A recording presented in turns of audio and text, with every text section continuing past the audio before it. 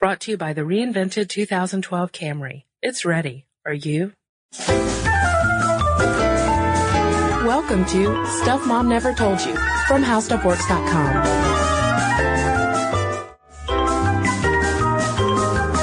Hey, and welcome to the podcast. This is Molly. I'm Kristen. And today, Kristen and I are going to start off with a shout out to one of our sister How Stuff Works podcasts, the ever popular Stuff You Missed in History class. Starring Candace and Jane. True. And they did a podcast that was really interesting called, Do Political Parties Influence the First Lady's Duties? Mm-hmm. And they went over, they sort of made a generalization that Democratic first ladies are more political partners with their presidential spouse, whereas Republican first ladies in general are more like marriage partners. They have more of a traditional role. Well, that was recorded during the election before we knew who our first lady was going to be. And now that Michelle Obama is our official first lady, Molly and I thought that we would take a look at how that has stood up so far. We're almost to the 100-day mark of President Obama's term. And so we thought we'd look at the duties of first lady and how Michelle Obama has taken that on. Right, because you can interpret the first lady's duties any way you want. Mm-hmm. The roles are not defined. Right. They really started out as just sort of a social hostess. They did White House redecoration, sort of like an overseer of the house. Very traditional feminine household roles. Yeah, and that's part of what Candace and Jane cover. It's really interesting. You should listen to that podcast. But before she became first lady, Michelle Obama was pretty adamant that she was going to be one of those more traditional first ladies. Her role was basically going to be mom in chief. She was going to take care of Malia and Sasha. And, she's done that to some extent, but she's done a whole lot more in the past few months as well. Right. And Molly, it's interesting you bring up the mom in chief part. According to the New York Times, Mrs. Obama has the highest favorability rate of any incoming first lady since 1980. And they said that her approval rating really soared after she sort of shifted the focus of her potential first lady roles to that of wife and mother first and foremost, which I thought was kind of interesting. Yeah, it's sort of a statement on the fact that we do kind of want a homemaker in chief. Mm-hmm. During elections, we always, want to know what the potential first lady's cookie recipe is, what dishes they make for their husband, despite the fact that once they get into the White House, they don't do any cooking at all. Right. And Michelle Obama comes into the White House with a pretty impressive list of credentials. She was educated at Harvard Law School. She was the president of Community and External Affairs for the University of Chicago Medical Center. I mean, this woman was very busy, had a very impressive career, and now that's sort of, she kind of left it behind a little bit to become first lady. Right. It sort of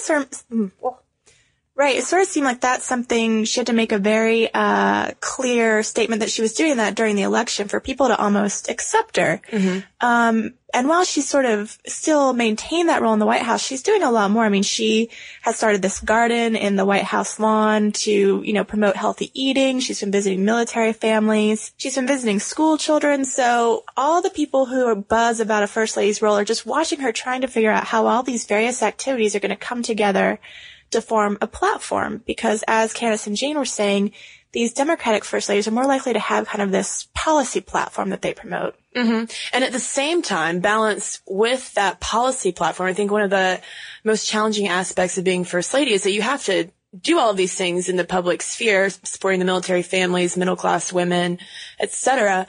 But Michelle Obama is also on the cover of Vogue, and she is her every sartorial choice is being documented. And I have to say it, I hate to have to bring it up again, but we are nationally obsessed with her arms. Her arms are beautiful. Yeah, I mean, they're toned. Yeah, that's awesome. But I mean, you're right. There's all this constant speculation about whether she's pregnant. I mean, she's very much a tabloid figure now, which has led Kristen and I to sort of ponder the question, is First Lady the hardest job in the world? Because in addition to all these people watching your every personal choice, evaluating your marriage, looking at your arms, you're also sort of required now in this modern age to have this policy platform. Right. And I would say that even more than the president, we look to the First Lady as the barometer for the health of, the first family and how that kind of reflects on the entire national tone, because right now things are really difficult with the economy and we have these ongoing conflicts in Iraq and Afghanistan.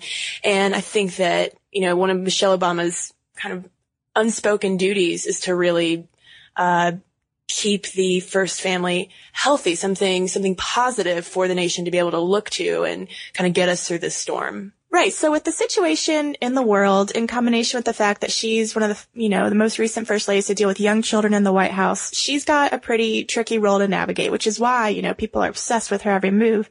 But she's really coming in, as part of a generation of first ladies. There was a political science professor named Robert Watson who defined different generations of first ladies and whether each was sort of, activist, the ones that were more quiet, and how, from Martha Washington on, we've had to deal with this evolution of a role since no one really knows what it means. Right. The First Lady has really come to be more of the president's partner rather than just his at-home spouse who hosts dignitaries and sets up social events and decorates for Christmas. Right. So Michelle Obama's First Lady generation really starts back with Betty Ford, who was one of the most politically active First Ladies since Eleanor Roosevelt, who was sort of, kind of a stick-out figure because there was no one like her at that time. Mm-hmm. But in terms of modern women, this movement that Michelle Obama belongs to really starts with Betty Ford, who's a pretty cool lady. Right. Among the things that she was really outspoken about were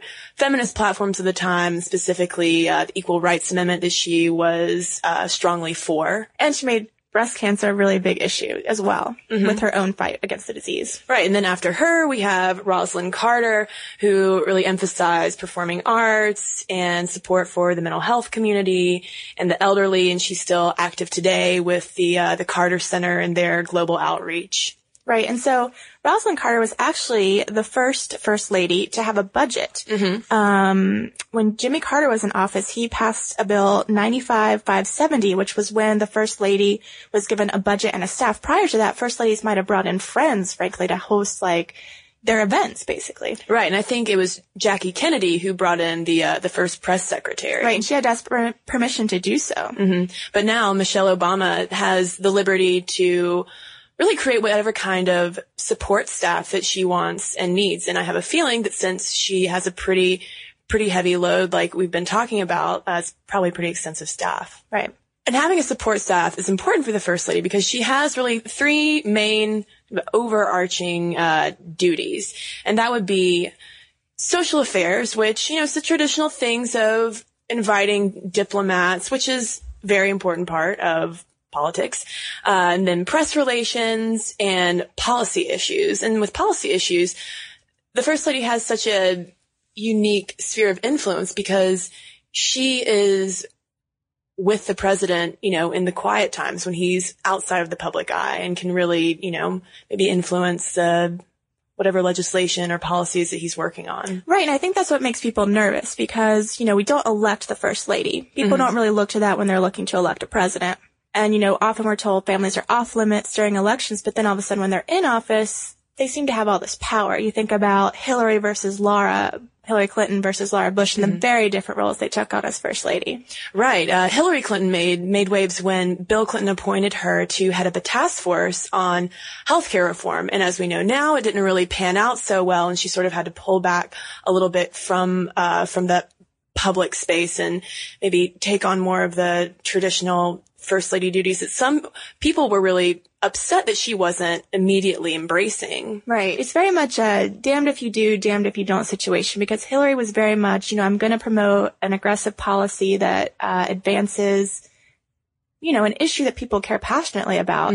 Whereas then when we had a change of office and Laura Bush came into office, she had the platform of literacy, but, I think it's fair to say that a lot of people may not have even known that until they read the extensive White House bio to see all the things she did with that. Well, so far, we're not too far into the Obama administration, but it seems like Michelle is doing a really great job with kind of balancing the public policy zeal of Hillary Clinton and the more homemaker type of image that Laura Bush projected. But I gotta wonder, Molly, how the idea of the president's spouse would change if we had a female president. Ooh. What if we had a first gentleman or first dude, as Todd Palin likes to call himself? Right, and I guess those gubernatorial relationships provide us sort of a model of how that would go. But I know that you're reading some interesting stuff about Germany, where they do have a first man. What do they call him? Do you know? I don't know what the official name for it is, but Angela Merkel is the first female chancellor of Germany. And the interesting thing about her husband is that he hasn't really changed his life that much. He is a scientist, and if you want to interview him, it's got to be about his career, and he doesn't really do that many public appearances. He's very withdrawn from this kind of public role as the chancellor's husband.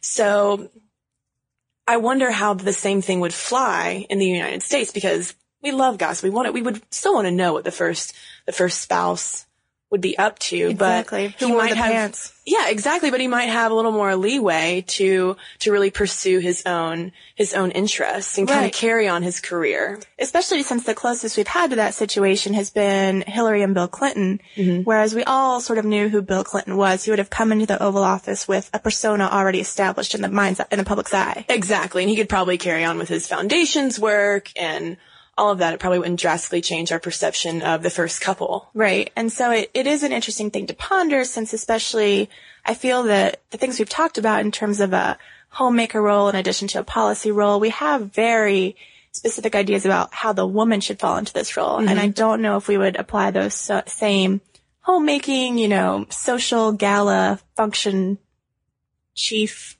role. Yeah, I cannot imagine Bill Clinton, getting really into hosting a social luncheon. Oh, see, I could actually. Well, I mean, I think he'd kind of farm out the organizational duties. Right. But maybe, I don't know, maybe I just don't know old Bill well enough to say. But going back to this question of, is First Lady the hardest job in the world? Probably not. Okay, probably not. That's kind of an exaggeration. But it's such an extreme balance. Right. It's sort of every woman's societal role all wrapped up into one. Right. And no matter what she does, whether she's too active or not active enough, at some point someone is going to have a complaint about it. So there's no way to succeed, I think, in this job. But I think at the end of the day, we can all agree on the fact that Michelle Obama has banging arms. Those arms are awesome. Well, ending on that intellectual high note, we would like to direct you to the wonderful article, How the First Lady Works, written by Stuff You Missed in History Class co-host Candace Keener. But Molly, before we go, I think that we need to read some listener mail. Yay! We have an awesome question sent in from Kristen. It wasn't me. I promise. It was another Kristen with a K. Kristen writes a lot of email to herself. I'm not just trying to boost the pad the mom stuff inbox to make us feel better about ourselves. But with that out of the way, Kristen had a question related to our podcast on egg donation. Well, I've got some bad news for you, Kristen. No sex. Sex is usually off the table, and also no antidepressants. As we were talking about in that egg donation podcast, there's a lot of psychological screening that goes in to the decision of whether someone can be an egg donor, and usually antidepressants would be a mark of no-go. Right. So, there you go. Egg donation. Pretty strict process. As we discussed in Should I Donate My Eggs? So if you missed that one, better come back through iTunes. And if you have a question like Kristen, who is not my co-host, Kristen, you can email us at momstuff@howstuffworks.com. For more on this and thousands of other topics, visit howstuffworks.com.